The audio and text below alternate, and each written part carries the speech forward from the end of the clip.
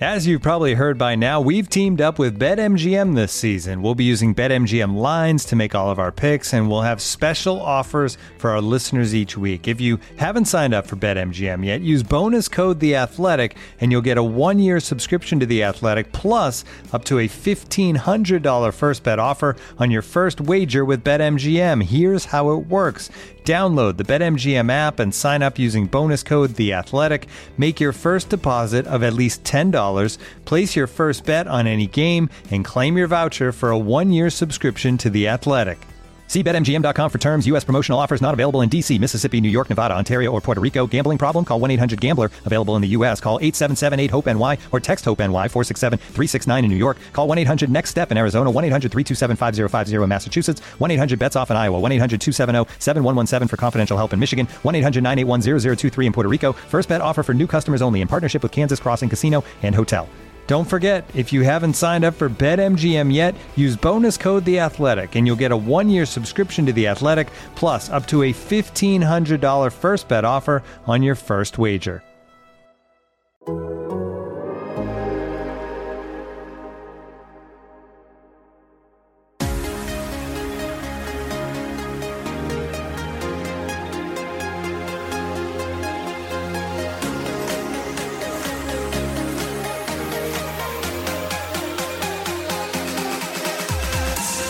Hello and welcome to the Athletic Soccer Show's latest edition, the Weekend Review, where we discuss the major talking points from all the weekend's action across the Atlantic. I'm Jack Collins and I'll be your host. And joining me is the Athletic's very own Jay Harris. Jay, there's been no shortage of things to talk about this weekend. Yeah, I mean, it was the Premier League's 30th anniversary, and I don't think they could have asked for much more than that. It had absolutely everything. It had tears, fights, it had all the drama. Definitely ticked all the boxes. Yeah, 100%. 100%. We're going to talk about what went down at Stamford Bridge and Barcelona's failure to get things going in their opener against Rayo Vallecano, but it would be madness to start anywhere but at Brentford yesterday. They ran out 4-0 winners over Manchester United, with all 4 goals coming in a blistering first half from the Bees. You were there, Jay, and we'll come on to just how good Brentford were, but Manchester United were, I suppose in a word, abject. What is going on with Erik ten Hag's Red Devils? They just looked completely lost during the game yesterday. I think, you got a new manager coming in, trying to mix it up and use different formations and different tactics and things like that. But to go from playing Christian Eriksen as a false nine one week to then having him as your deepest line midfielder the following week just kind of smacks of a situation that's really not in a good place. And we know that Erik ten Hag really values a goalkeeper who's really comfortable with the ball at his feet and has really good distribution. And David De Gea is just not that goalkeeper whatsoever. No. And some of the other goals that Brentford scored yesterday came from the fact De Gea is not good at coming off his line. So then Manchester United are basically relying on De Gea to be a really good shot stopper. And then he lets Josh Da Silva's shot squeeze through his arms. And that's not to pin all of the blame for the result on De Gea. There were so many other things that were wrong with Manchester United. I shouted out Aaron Hickey, 20 years old, second Premier League appearance, and I thought he was phenomenal up against Cristiano Ronaldo and Marcus Rashford. Rashford and Ronaldo and Sancho should have been going into that game thinking, Brentford are missing 2 of their key centre-backs in Christopher Ajer and Ethan Pinnock. Ben Mee's just joined the club. Hickey's very young. We could maybe get at them. They're not all familiar with each other. But Brentford were just so compact. Everyone played amazing. And yeah, it's crazy to kind of see the wheels come off so quickly of Ten Hag's kind of time at Man United. Yeah, it's a funny one, isn't it? Because you look at De Gea and, what he is good at, as you say, is shot stopping, right? And as soon as he stops offering you that, he isn't offering any of the facets that you're seeing. And, up the other end, David Raya, who's kind of usurped him almost in the Spanish pecking order now, is so comfortable in all of those things. And we saw it, the week before at Brighton as well, with Robert Sanchez being up the other end. And you're going, okay, so now there are two goalkeepers, 2 Spanish goalkeepers as well, which is probably adding to his trauma and malaise after the end of it, I think. But, you look at these keepers and thinking, right, they're doing the things that Ten Hag wants in a goalkeeper. And you're right, it's not all David De Gea's fault, but, you build from the back, and we've seen Ten Hag want to build from the back. I think the other thing about this is, I expected Manchester United to come out of the blocks fast, considering what happened against Brighton last week. And, yes, the Eriksen to Ronaldo switch is a weird one in some ways, kind of stylistically, and moving him into that deep lying role in some ways is confusing, but also they were much better in the second half when he played in that role against Brighton. So it feels like, Ten Hag is trying different things here, and he's kind of mixing and matching it in many ways to try and work with what he's got. But the pieces he's got in place aren't the ones that suit him or the ones he wants to have. Exactly that. And I think he came out in the press conference after the game yesterday and kind of touched on the fact that Manchester United really need to recruit new bodies and get them in quickly. But to kind of stay on the point about De Gea, there was a point in the game where Manchester United kind of hit the ball long. Raya rushed off his line and beat Rashford to the ball. And instead of just whacking it up the pitch straight away, he took a touch and kind of just clipped it over Manchester United's defence. And he's clearly, and I'm not trying to link David Raya to Manchester United by any stretch of the imagination, but as you've kind of alluded to, that's the kind of goalkeeper that they need. And there's just such a deprivation of quality in other areas of the pitch. I think it's a well-known fact that they've needed a defensive midfielder for a very long time. So in that regard, you kind of feel for Ten Hag a little bit. He's gone into this Manchester United job expecting to be fully backed, and it feels like he's not really been given all the resources that he should have been done to make it a success. So it's proven to be much trickier than I think most people expected, especially after they had I know we shouldn't take pre-season too seriously, but there were some encouraging signs, and it's just not turned out that way at all. It's one of those, isn't it? You look at it and you think, okay, to start one season, let's say 3 years back, without a defensive midfielder or a recognised defensive midfielder you can excuse. To start two starts to get a bit dodgy. To start three in a row feels like gross mismanagement, frankly. And that's the kind of point we've got to with United. Some pieces have come in and made some sense, but there is still a real lack of someone who's going to do that. And there were all these questions at the start about whether Lisandro Martinez would come in here. Obviously came in from Ajax and had played a little bit in that defensive midfield role, and Ten Hag was pretty adamant that that's not what he'd brought Lisandro Martinez in for, and I believe him. I believe that he didn't want to have him there. He wants to have him in a centre-back role where he feels he can build from the back.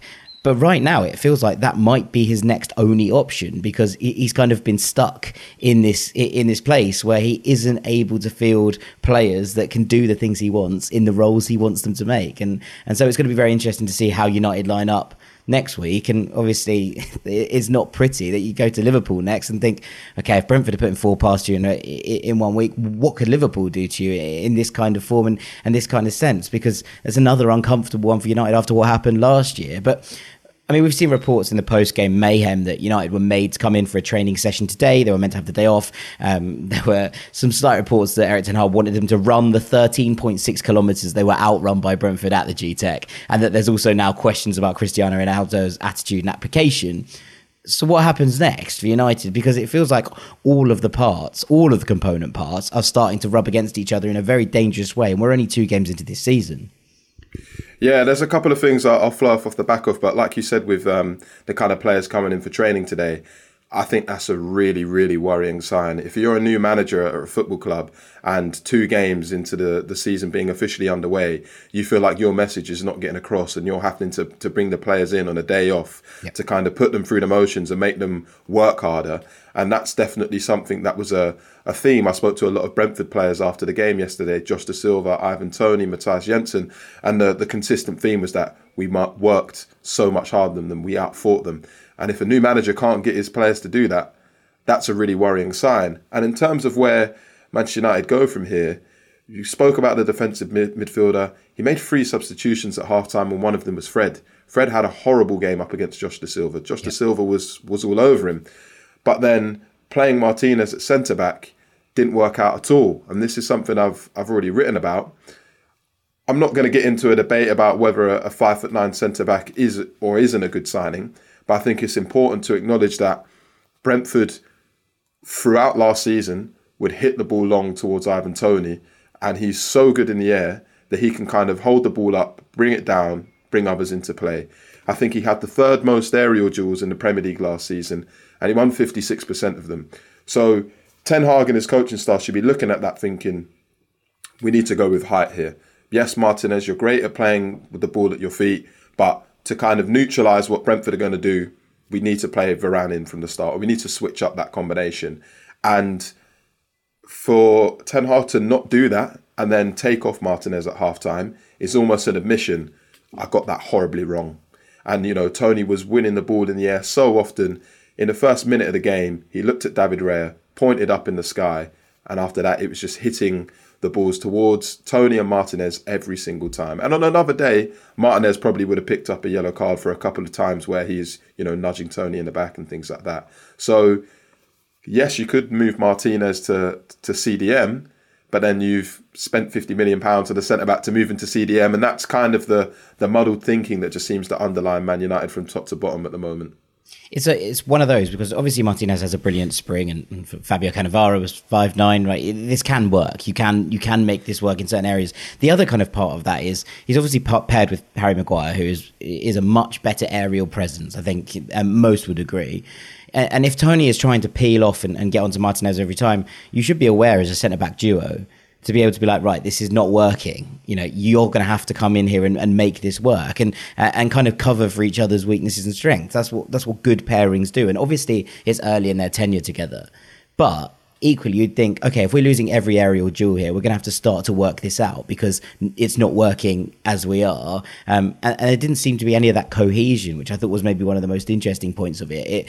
When you do have people who have a synergy, who have that kind of relationship, who have understood each other's strengths and weaknesses, they cater to each other. They help each other out. And there was none of that with United. It all feels like very disparate, maybe. They feel like they haven't worked out exactly what it is, and they're not able to cover for each other. And I think that's a multitude of the issues that are going on here. The centre defensive midfielders that don't exist can't protect the centre-backs. The centre-backs aren't protecting each other. The full-backs are being left exposed. And Brentford were brilliant at exposing that down that left-hand side, time and time again.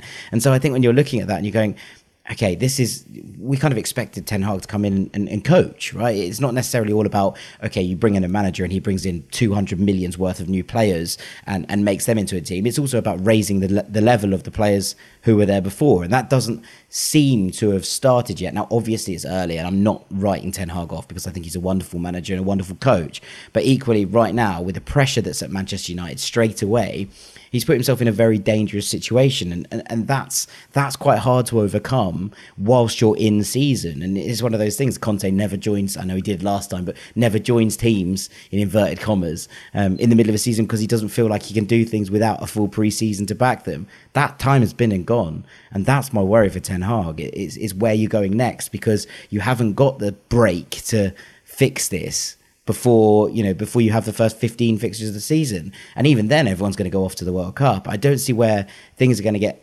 sorted out very quickly, and less they go into the transfer market and back them. And that just doesn't appear to be the way that things are running.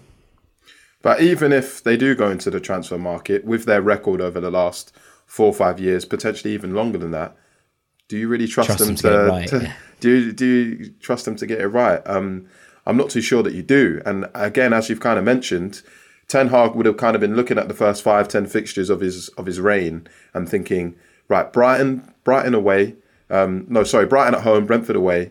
They're probably 2 winnable games, and then they play Liverpool, Leicester City, Arsenal.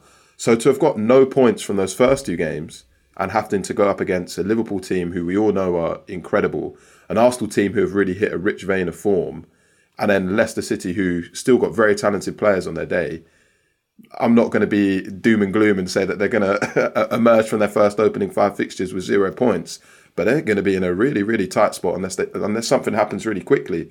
But we don't see that happening. And that's before you kind of, as you kind of mentioned, throw in the consistent rumours and kind of just drama that surrounds Cristiano Ronaldo and things like that. You do feel for Ten Hag a little bit, because he's almost inherited a poisoned chalice, and he's just come in and he's got all these kind of, situations going on around him. It's almost like whack-a-mole. He hits one problem and another 10 pop up from somewhere. It's crazy. Yeah, it's Achilles and the Hydra, isn't it? It just keeps sprouting heads. This really is problems at United. But look, as much as United were dreadful, they were well beaten in a large part because Brentford were absolutely brilliant, especially in that first half. And particularly, I thought Ivan Toney, as you mentioned, Aaron Hickey and Matthias Jensen, who I thought had one of the best 45 minutes I've ever seen from a player in that kind of situation. All of them unbelievable. What a performance from Thomas Franks Bees. Yeah, and on Matthias Jensen, it's quite a funny one because he played 31 times in the Premier League last season and got 1 assist. And in 20 minutes against Manchester United, he had a goal and assist. So it's already massively, beaten his direct goal involvement record from last season. But I think it was just Brentford always come with a clear plan. Whether they're playing a team where they're expecting to have more possession and they line up in a 4-3-3, or a team where they're kind of expecting to sit off a little bit more and it's a 3-5-2. But they were fantastic at defending deep and cutting off spaces. I think we've all already kind of touched upon how high they pressed up the pitch. De Gea had a nightmare passing up from the back. Maguire had a nightmare passing up from the back. And it's so funny because, I've been covering Brentford for a year now. And obviously the last 6 months or so have been dominated by Christian Eriksen. Every single one of Thomas Frank's press conferences, the words Christian Eriksen have been brought up. And there was a big theme in the build-up to this game about how much of Brentford going to miss him over the course of the season. Do you miss him? And I think people kind of forgot, not only does Thomas Frank know Eriksen really well from their time together at Brentford, but Thomas Frank was coaching Christian Eriksen when he was in charge of Denmark's under-17s 10, 15 years ago. So if there was any manager in the Premier League who could come up with a plan to shut him down so effectively, it would have been Thomas Frank. So to see that happen in such an effective way, I think it's just such a great advertisement for what Brentford are as a club. Really efficiently run. All those players, I think you've potentially seen statistics about how Brentford's starting 11, I think, cost £50 million. And, 5 of Manchester United's players individually cost more than that. Yep. So it's a fantastic performance, but you don't get that unless you're a team that's so well drilled, great tactical plan, and just superb man management. Yeah, absolutely. I mean, it was almost faultless. I mean, to a man, probably. But across the kind of park, 4-0 up at half time. And yes, things can kind of go wrong in the second half, but it would take something dramatic for things to fall apart at that point. And that doesn't seem to happen at Brentford. They don't do these dramatic swings of consciousness where it's brilliant for a half and then dreadful for a half. They were happy in the second half to kind of let the game play out in front of them. And that's how it panned out. And, when you have such a dominant 45 minutes, it just tends to set the tone. And look, that's a big win that the Brentford needed. Obviously, to be 2-0 down in the first game against Leicester and to bounce back to that 2-2 and then go on and kick on from there and then win 4-0 in your second puts them in a very, very good position, I think, going forward, because especially the first 45 minutes against Leicester were quite poor, I thought, across the course of it. And yes, the second 45 were excellent, and then obviously they've now put together a glorious 90 minutes. And there are always going to be questions about a second season in the Premier League, but when you come out with a performance like that, a lot of those questions and a lot of those criticisms go away quite quickly, I think, and that's what Brentford needed in terms of getting that off the plate. And now obviously the West London derby against Fulham coming up, which will be it's just going to be a spicy one, I would imagine. But let's stay on West London and actually move on to our second topic. We can stick around, go up the road to Stamford Bridge, where Chelsea and Spurs squared off one a day later. And this one, it really did have everything, didn't it? Brilliant goals, late drama, touchline scraps between managers, controversial refereeing calls, one for the Premier League to replay over and over and over again, a second battle of the bridge, another one that's ended 2-2. It's a lot to break down, so we'll work through it. But Chelsea took the lead in a suffocating display in this first half. Kalidou Koulibaly marked his home debut with a stunning volley, and Tottenham, I thought, Jay, looked absolutely lost. How long have we got to kind of talk through all of this? Because we're going to need hours and hours and hours to get through what happened today. I'll try and keep it moving, No, as you said, Tottenham looked completely lost. And I think that was probably a little bit of a wake-up call for a lot of people who have probably been disrespecting Chelsea a little bit over the last couple of weeks. There's been a lot of talk over the last few weeks and kind of ahead of the start of the season about where Chelsea kind of lie in the world of the Big Six at the moment. Yeah. And I've just seen lots of people put Tottenham as finishing third behind Manchester City and Liverpool, and having maybe Arsenal finish fourth and Chelsea kind of drop out of the top four, which when you look at the quality of Chelsea's squad and how great a manager Thomas Tuchel is, I think it's quite crazy that so many people were kind of predicting that. So that first 45 minutes where they were so convincing, so supreme, the way, I know Havertz didn't score from that chance, but where Sterling back heels it to him and Lloris makes a great save, the way they kind of pressed Tottenham in that moment. I think there were 4 players surrounding Son in and out of possession. They were absolutely sublime. Tottenham were kind of suffocated. And yeah, like I said, it was a real wake-up call and a reminder to people that this is a really serious Chelsea side that's already been invested in quite heavily this summer. And you kind of think, well, if you get 2 or 3 more players in before the window closes, then they're definitely going to be in the conversation. Yeah, I mean, still lacking a little bit of a cutting edge, for all that dominance. You look at the XG and whatever, and it actually doesn't pan out actually that different in the first half. But it felt like a display where they were like, by the way, we're back in control. And that's what Thomas Tuchel's sides are brilliant at, right? They control games. They stop the opposition having any sort of ability to move. And in the heat today in London, it did feel a bit like, okay, how are Spurs just standing off because they can't, or are they trying to conserve energy? Obviously, it burst into life in the second half, and Chelsea had a couple of chances to kind of double that advantage. But then they were even more aggrieved with the equaliser. Kai Havertz very much fouled in the build-up, although it is a long time between that foul and the ball reaching the back of the net. There are suspicions too of Richarlison offside, being in Mendy's eye line as Højbjerg's strike whistle past him. I mean, for you, should this have counted? Are Chelsea's claims that this shouldn't have stood fair? It's definitely a foul on Havertz from Bentancur, but I think no matter what level of the game you're at, whether you're playing Sunday League football like I do, or whether you're playing in the Premier League or the Champions League, if 44 seconds have then passed from that foul not being given to the opposition team scoring, you've had multiple opportunities to win that ball back, and Chelsea didn't do that. Yeah. So I think they almost kind of need to acknowledge that it's not like it happened 5 or 10 seconds later. There was a long enough period of time for them to kind of regain. Chelsea had the ball again before the goal, right? So yeah, exactly. So there were further kind of like poor decisions or poor decision making before Højbjerg hit the ball. It's such a tricky one with that offside, because it just feels like when it's your team, you want it to be offside. Yeah. And but I do think I understand why it was given, because it's so hard. I've probably watched it about 10 times now, and I still can't really kind of.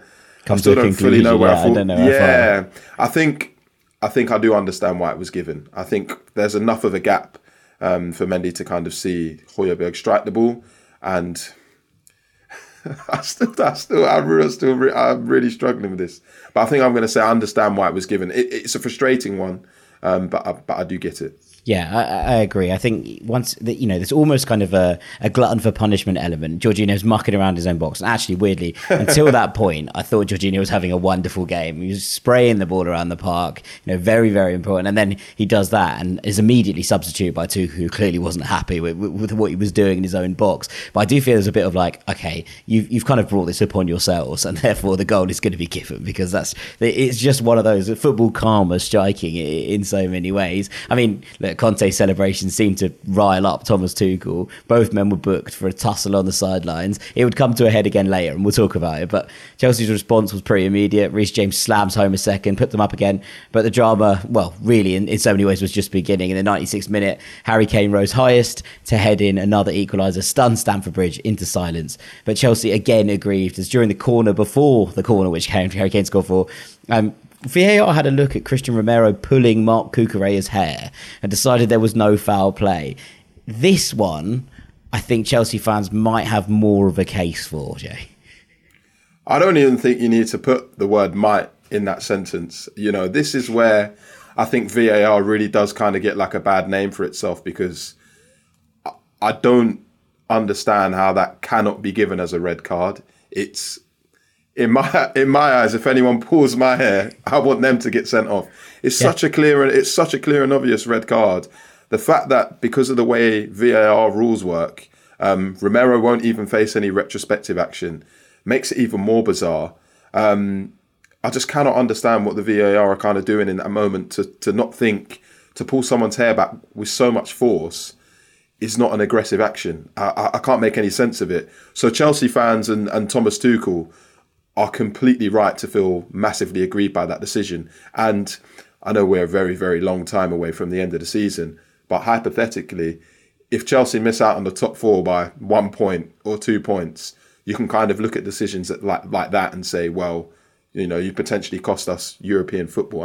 Again, I know we're a long, long way away from that, but when every point is so precious in the Premier League, decisions like that can have massive ramifications. Yeah, I think this is it. And Tuchel was furious, right, at the end and in his press conference, and you can completely see why. Like, these are decisions that you just expect to get. And I think that when you kind of add it all up and, you know, the passion of the game and all of it boiling over, it did feel like you're like, okay, Tuchel might lose it here. You'd imagine there's a hefty fine coming his way for some of the things that were said in those post-game press conferences, plus the fact he's now banned for a game because he was sent off, as was Antonio Conte. But Chelsea's concerns aside, a genuine classic for the neutral and a passionate, frantic game where temperatures and tempers boiled over on a number of occasions. Conte and Tuchel had that second scrap at full time, both sent off. It was a throwback in many ways, I think, to sort of the games of yesteryear, wasn't it? The rivalries threatened to spill over relatively regularly. There's always famous, you know, ones with Arsenal and Manchester United, and the fact that these teams actively didn't like each other. And in an age where, you know, we see Klopp and Pep and that amount of respect between the two managers, and there's an element of that I find lovely, right? Because I think you're looking at probably the two best managers in the world there, and the amount of respect they have for each other is in some ways heartwarming. But I mean, what do you make of this? Is it good to see this passion? Because I quite like how much they clearly care. Yeah, no, definitely. I really like it as well. You never want it to kind of cross over into becoming slightly unsavory when they're kind of, you know, at the end, I think it got a little bit like that. But it almost reminded me a little bit, and this might sound like a bit of a random example, of when Nick Kyrgios played Stefanos Tsitsipas in Wimbledon earlier this year. It was just one of those events where there's so much kind of like history between the clubs or the players in that example.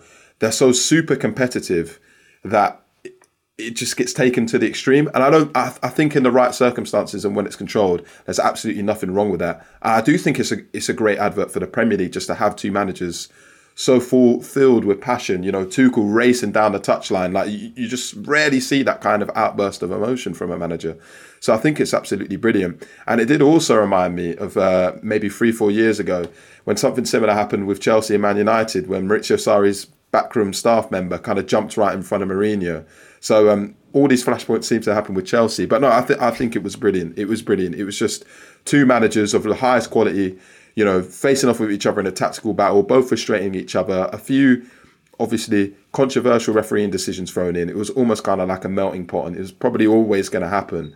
But it's very entertaining in the very least, that's for sure. It feels like these two have actually have a record recently of having brilliant games between them as well. Now, I know this is the first time Spurs have got anything in. I think this is the first they haven't got anything for 5 games. So to break that hoodoo is something. But also, you know, you're looking at this and going, you know, when Chelsea and Tottenham square off these days, you kind of expect fireworks, and it's got that kind of reputation. Obviously, Liverpool and City have been far away the best two teams in the league for some time now, I think.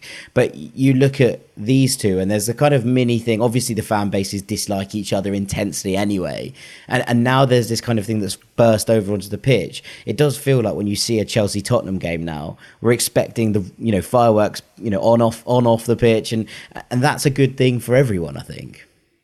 Yeah, definitely. As you mentioned, Tottenham lost all 4 games they played against Chelsea in all competitions last season.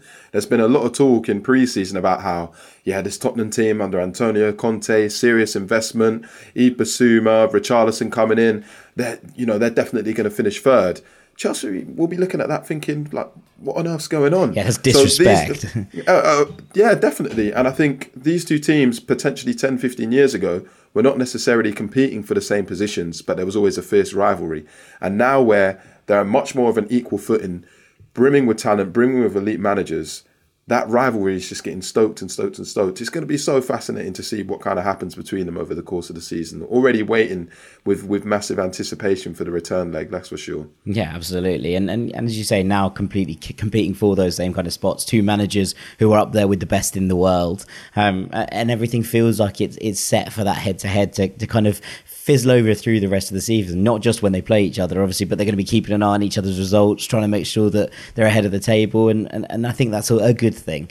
Looking for an assist with your credit card, but can't get a hold of anyone? Luckily, with 24/7 US-based live customer service from Discover, everyone has the option to talk to a real person anytime, day or night. Yep, you heard that right. You can talk to a real human in customer service at any time. Sounds like a real game changer if you ask us. Make the right call and get the service you deserve with Discover. Limitations apply. See terms at discover.com/creditcard. This episode is brought to you by Michelob Ultra, the official beer sponsor of the NBA. Want to get closer to the game than ever before? Michelob Ultra Courtside is giving fans the chance to win exclusive NBA prizes and experiences like official gear, courtside seats to an NBA game, and more. Head over to MichelobUltra.com/courtside to learn more. Looking for an assist with your credit card but can't get a hold of anyone? Well, luckily, with 24/7 US-based live customer service from Discover, everyone has the option to talk to a real person anytime, day or night. Yep, you heard it right. You can talk to a real human in customer service anytime. Sounds like a real game changer, if you ask me. Make the right call and get the service you deserve with Discover. Limitations apply. See terms at discover.com/creditcard. This episode is supported by FX's Welcome to Wrexham. Celebrity owners Rob McElhenney and Ryan Reynolds' small-town Welsh football club has finally been promoted into League Two after 15 seasons in the National League. Dedicated staff and supporters celebrate the team's return to glory while bracing for the newfound challenges that come with being in a higher league. Will Wrexham AFC stand up to the challenge and rise again into League One?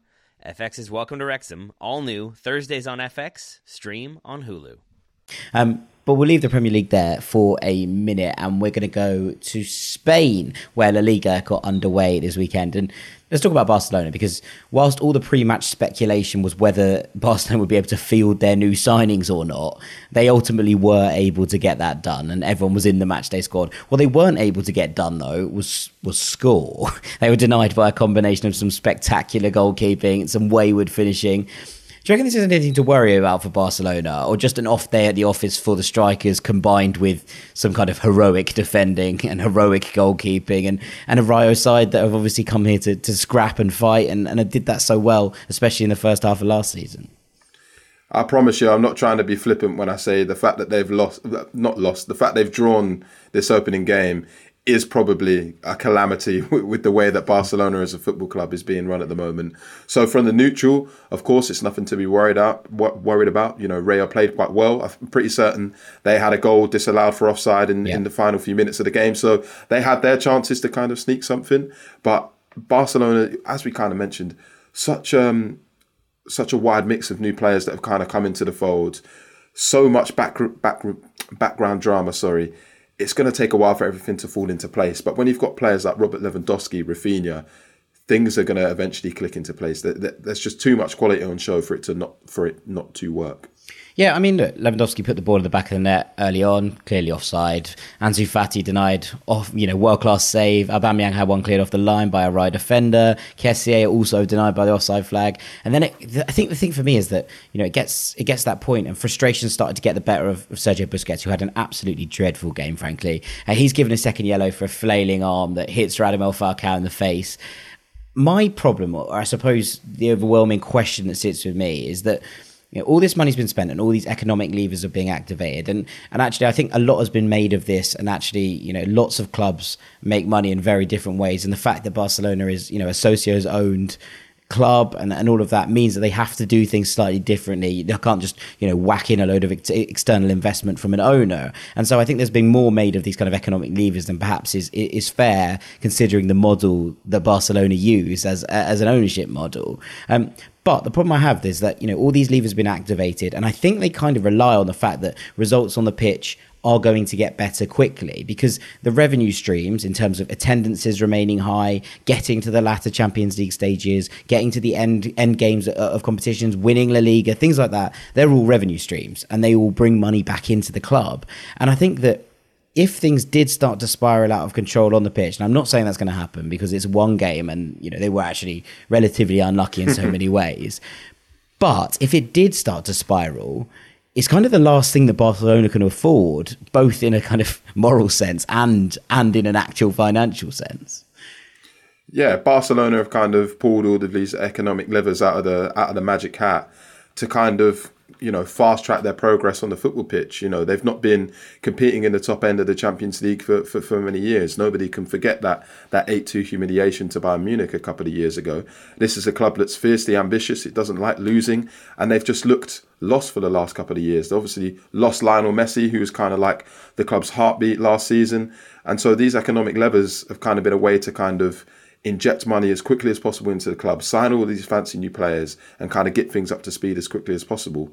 But football doesn't work like that. And like you said, if they've kind of gone to such drastic measures to kind of keep the club running, it's not even liquid, running. It's just, you know, if they've kind of invested and injected all this money into the club to kind of be able to sign all these players, and they're not really being operated in the most sustainable manner, if things do kind of collapse and don't work out on the pitch, it's probably going to be quite scary to kind of see what happens. That the fan reaction will be massive, the fan backlash will be massive, but then also, like, what does that mean for Barcelona as a club? You know, are they just going to spiral into more and more debt? So definitely need things to kind of change as quickly as possible. Yeah, I mean, I think banking on bringing in good players and actually then moving forwards on the pitch, and obviously the last couple of years have been, well, we've had empty stadiums and all sorts of things that actually make sure that these revenues have gone down. And I can understand why some clubs are struggling. And I also suppose it's fair to give players time to acclimatise. And to be actually honest with you, some of these debutants I thought did okay. Andreas Christensen I thought was pretty solid. Franck Kessié did well when he came on off the bench. Rafinha looked a bit lost. And Lewandowski was kind of marked out of the game by some good work at the back from Rayo. Frenkie de Jong is the kind of last bit I want to talk about with Barcelona, because he's been this summer's headline act in the world of the transfer saga. He came on and did really well. And with Busquets now suspended, it feels like he gets that massive opportunity to stake his claim for a starting spot. So I suppose the question is, do we think with all these things rolling over in terms of the season beginning, that it's looking more and more likely that he's going to be remaining a Barcelona player this season? I kind of want to start by what you said about massive opportunity for him to kind of start now that Busquets is banned.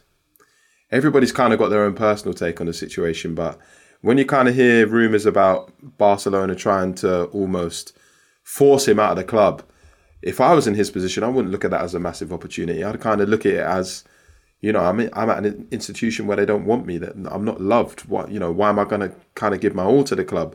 I get that they're paying him a lot of money. Well, actually, they're not really paying him a lot of money to play for them. It's such a bizarre situation. It's rumbled on for weeks and weeks and weeks. I think we've known for about, I read somewhere the other day, like 15 weeks since Man United first kind of entered talks with Barcelona about de Jong. And to kind of be this far in the transfer window and for no kind of real movement to have happened, especially since, you know, Barcelona had that Man United bid accepted, it does feel like de Jong's going to stay. And I kind of see one of two scenarios happening. He either gets kind of like integrated back into the team, and some of the kind of weird scenes we saw in pre-season games where he was getting played out of position and players looked like they weren't really passing to him, I think that will all kind of grind to a halt, and, you know, we won't see that and won't even have to speculate that that's happening. So I think if we're speculating about players not passing to him, we're already in dangerous territory. Oh, yeah. Or he won't be able to get back into the team, and this will kind of rumble on for the next 6 months to a year, which nobody wants. So it's so difficult to predict. Yeah, I mean, look, Xavi's come out and said he's an important player for me. And I do wonder how much of this is Barcelona feeling that they need to sell, as opposed to Xavi being like, I don't want Frenkie de Jong around this side, because I think his quality is relatively obvious to everyone who's almost ever watched him, to be perfectly honest with you. And I think it's going to be interesting. He clearly wants to be at Barcelona. He clearly wants to play for this club. When he moved there was all this talk about it being the dream move, you know, obviously following that Johan Cruyff path of going from Ajax and coming into Barcelona and feeling like he was going to be the best player in the world in his own position. And obviously that's fallen off a little bit, but at the time that felt like a very reasonable scenario for the next thing to kind of come along. And so you're looking at this and going, he wants to stay here and prove himself and make sure that, you know, he doesn't go down, because ultimately if Frenkie de Jong was to leave now, I would suggest that this Barcelona spell would be seen as a failure, because he hadn't quite got to the levels that he expected, and it's been a rough couple of years for Barcelona in terms of what they've won and where they've been and all these different elements of what's going on. And so I feel like he's like, I'm not going anywhere because I want to prove my point, prove my worth. And I think that's relatively commendable, you know, as far as I'm concerned. I completely get what you're saying in terms of, why would I stay somewhere that doesn't want me? I wonder how much of the they don't want me is actually based in the club or the people picking the team, or as opposed to the boardroom are like, we really need to sell someone or we're going to be in serious trouble here. So I suppose there's that element of things to kind of look at. But in some ways, I think it's, especially if they're like, okay, the board are going to sell him. He was a bit kind of against it. For him to stay and fight for a place, and especially come on and play like he did yesterday. Yes, they didn't win, but when he, came on, I thought this Barcelona team looked far more effective and far more able to do the things that they want to do. And so I do kind of commend him in so many ways for thinking, right, I'm going to improve, stay, fight myself, and make sure that I earn this place because I want to go down as a success at this club. But then my only kind of response to that would be Barcelona are just not the most well-run club at all by any stretch of the imagination. And if you're even in a situation where the manager really wants to keep you, but he's facing pressure from the boardroom to potentially sell you, then at some point that relationship's going to break down and deteriorate. Whether it happens in a month, 2 months, 6 months, or a year, it's going to happen. And so you kind of got to ask yourself, I'm a footballer. I've got a really limited time window of my career, maybe 10, 15 years. And like you kind of said, De Jong wants to be known as one of the best players in his position.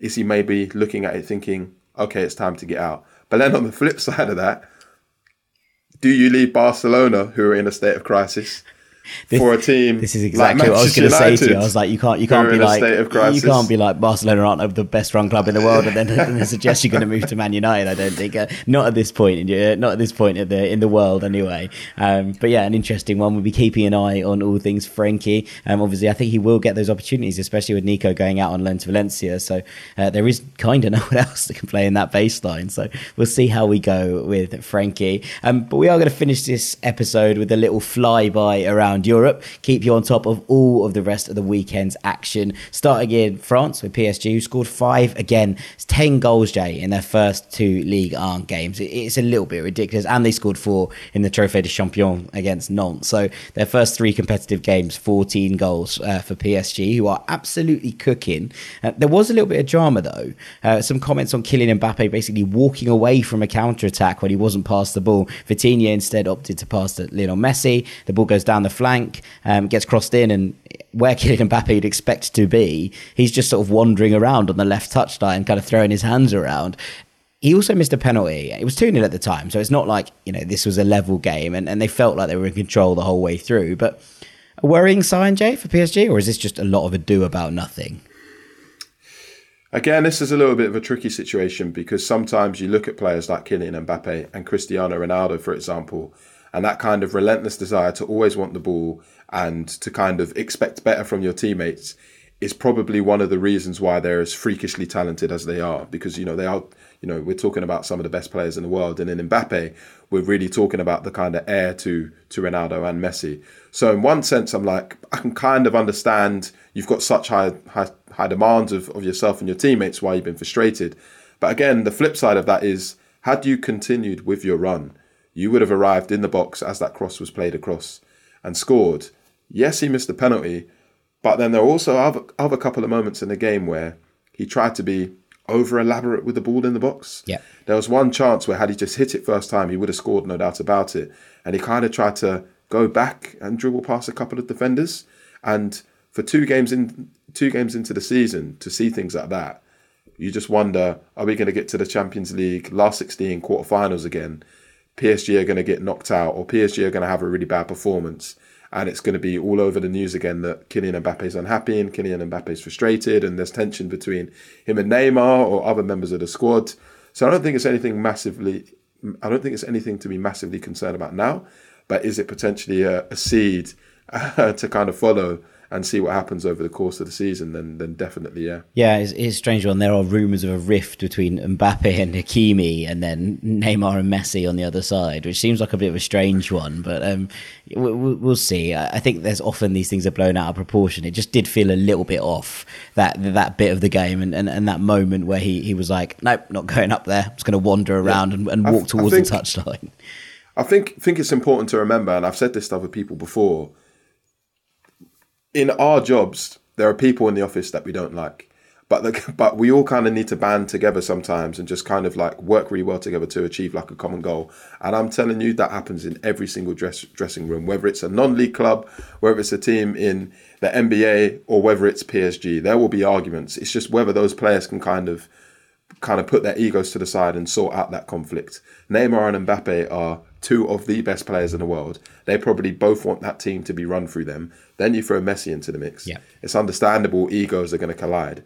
The biggest question mark is whether they can kind of smooth that over and kind of get past these little rifts and these little bits of tension to kind of perform when it matters in the Champions League and massive competitions like that. Yeah, I mean, it hasn't affected the kind of goals going in for PSG so far, so we'll see. Exactly. Lyon's game was postponed and Marseille were held to a 1-1 draw with Brest, although Arsenal loanee Nuno Tavares scored his second goal in 2 games from a beautifully worked corner routine.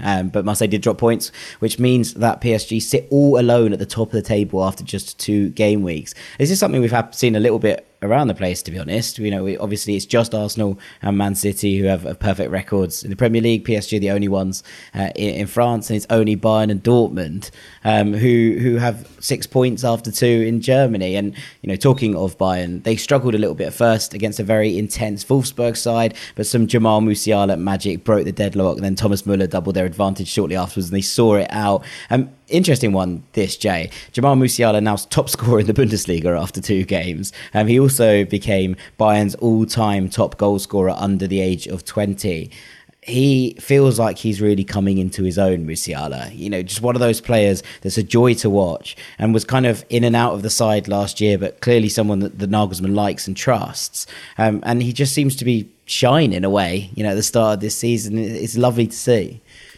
I'll confess and say that I didn't know he'd started the season that well, but it's making me very happy because I did a World Cup prediction a couple of weeks ago and I said the surprise performer could be Jamal Musiala. So now I'm thinking in November and December, I'm going to look like an absolute genius. But that's the thing with players who are 19, 20, 21 years old. Sometimes they come into the side and they sparkle immediately and then they kind of fade out. But that's kind of like the nature of being a young, talented footballer. You're at the very, very beginning of your career. There's kind of so much to learn. And Musiala, being around the likes of kind of like Müller and those players that you mentioned, Sane, Mane, you're just going to grow, you're just going to improve. And it's exciting to kind of see players like that blossom and take their chances when they come. Yeah, absolutely. I think the other thing with Musiala is he's kind of been drip fed in, right? He started obviously really, really hot, and then he was kind of removed from the limelight by Bayern, and they've kind of just kept bringing him in more and more and more, and it feels like this is maybe his stage to explode. And you see some of the names, you mentioned the names he's around, he's keeping some of those names out of the side, and that in itself it is a real testament to, one, his ability, and two, the fact that Nagelsmann clearly is like, this is the guy, this is someone that I'm going to make sure is a part of this side. Over at Borussia Dortmund, they made it back-to-back wins with a very impressive second half performance against Freiburg. They gone in 1-0 down halfway, scored 3 in the second half. Another young English winger, Jamie Bino Gittens, on the score sheet and an assist to his name, so that was nice to see as well. And Timo Werner scored upon his return to Leipzig. That wasn't enough for them to see off a spirited Cologne side, twice fought back from a goal down to draw 2-2. Chelsea maybe could have done with that today, but that's not. That isn't the last time I'm going to say a Chelsea exit has scored on their returns to their old club. The headlines from Spain, aside from the aforementioned Barcelona, were that a heavily rotated Real Madrid followed up their midweek Super Cup win over Eintracht Frankfurt with a win against Almeria. Although it was anything but routine, they went down 1-0 very, very early on in this one, equalised in the second half through Lucas Vazquez, but the winner was something out of a fairy tale book. We saw David Alaba came off the bench as they had a free kick on the edge of the box, stepped up, first touch, postage stamp. And you just can't do that. It's just not okay. It's just one of those moments. You saw he came on and he just moved everyone else away from the ball and was like, "This is mine," and then just pinged it top in. You're like, okay, cool. He's just got that in his locker. And then Almeria had been brilliant all game, and then suddenly you're like, oh no, we've just brought David Alaba on, and he's absolutely nailed it. So nothing you can do really against that one, but an interesting one. In the La Liga curtain raiser, Sevilla fell to a shock defeat away to Osasuna,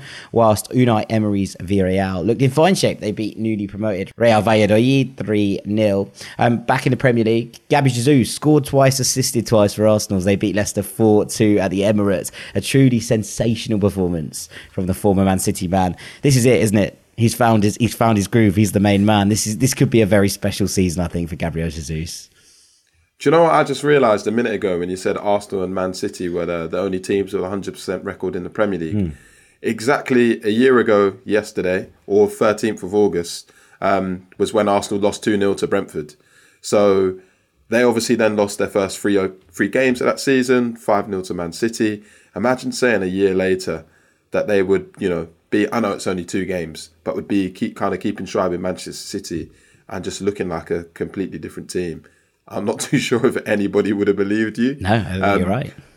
But yeah, I don't think I'm the only person who was a little bit unsure if Jesus kind of had the ruthlessness to be the main striker in a team. I've seen him play for Man City over the years, and there's been a couple of times where I felt like he wasn't particularly clinical in front of goal. And when he did get an opportunity, when Aguero wasn't playing before Aguero left, I never felt like he really took it. Yeah. But certainly he just seems to be absolutely brimming with confidence in our Arsenal team. The way they're set up just seems to kind of like suit his kind of abilities perfectly. And I mean, that first goal he scored was simply sublime. Somebody told me it had an XG of 0.05. So enjoy that. It's a lovely fact, isn't it? A lovely fact. It was very good. 2 goals, 2 assists. That's about as much as you can ask for, really, on a home debut. And the Emirates has a new hero wearing that number 9 shirt. It's nice to see. I think he's struggled a little bit, even when Aguero left, trying to get out of the shadow of what Aguero had been for Manchester City. Yeah. And with Pep's rotation, not that there's anything wrong with that. He's clearly an unbelievable coach with the success rate to answer it. But it felt that he really didn't find that groove. It now feels like Jesus is already in his groove under Arteta at Arsenal, and it's going to be one to keep an eye on this season, I think. But talking of City, they tore Bournemouth apart. They won 4-0 at the Etihad. So yeah, it's all going to plan for City so far. I really enjoyed that Haaland completed 2 passes. One of them was a kickoff, and the other one was an assist. That's how you. That's what I call efficient. Even if he wasn't having the biggest game of his life, that's what you want for. And finally, in Italy, Milan began their Scudetto defence with a thumping 4-2 win over Udinese at San Siro. Ante Rebic and Brahim Diaz both shone for the Rossoneri. Inter left it late to join them on 3 points, needing a 94th minute winner from Denzel Dumfries, of all people, to see off newly promoted Lecce. Although, and I told you I'd say this again, Romelu Lukaku had given them the lead on his official return to the club as early as the 2nd minute. Look, a good day a good weekend, should we say, for ex-Chelsea strikers returning to their former clubs. And finally, Roma fielded Paulo Dybala for the first time since his move from Juventus. They ran out 1-0 winners over Salernitana. It was a sticky game in so many ways. There were flashes of quality from him alongside Nicolas Zaniolo and Tammy Abraham, or the Trident, as I'm going to call them from here on in. And I think they're going to only get better as we go along. But there's lots to be excited about in Roma and with that side. And with that, we are pretty much done for today. And all that's left for me to do is say thank you very much to Jay Harris for all of your insight and analysis here today, mate. It's been an absolute pleasure talking to you, so thanks for having me. Thank you. Well, thank you for listening to this first episode of the Weekend Review here on The Athletic Soccer. We have had a wonderful time. We'll be back next week to bring you all the news from across the continent. Thank you for listening. Thank you for watching. Take it easy. Peace.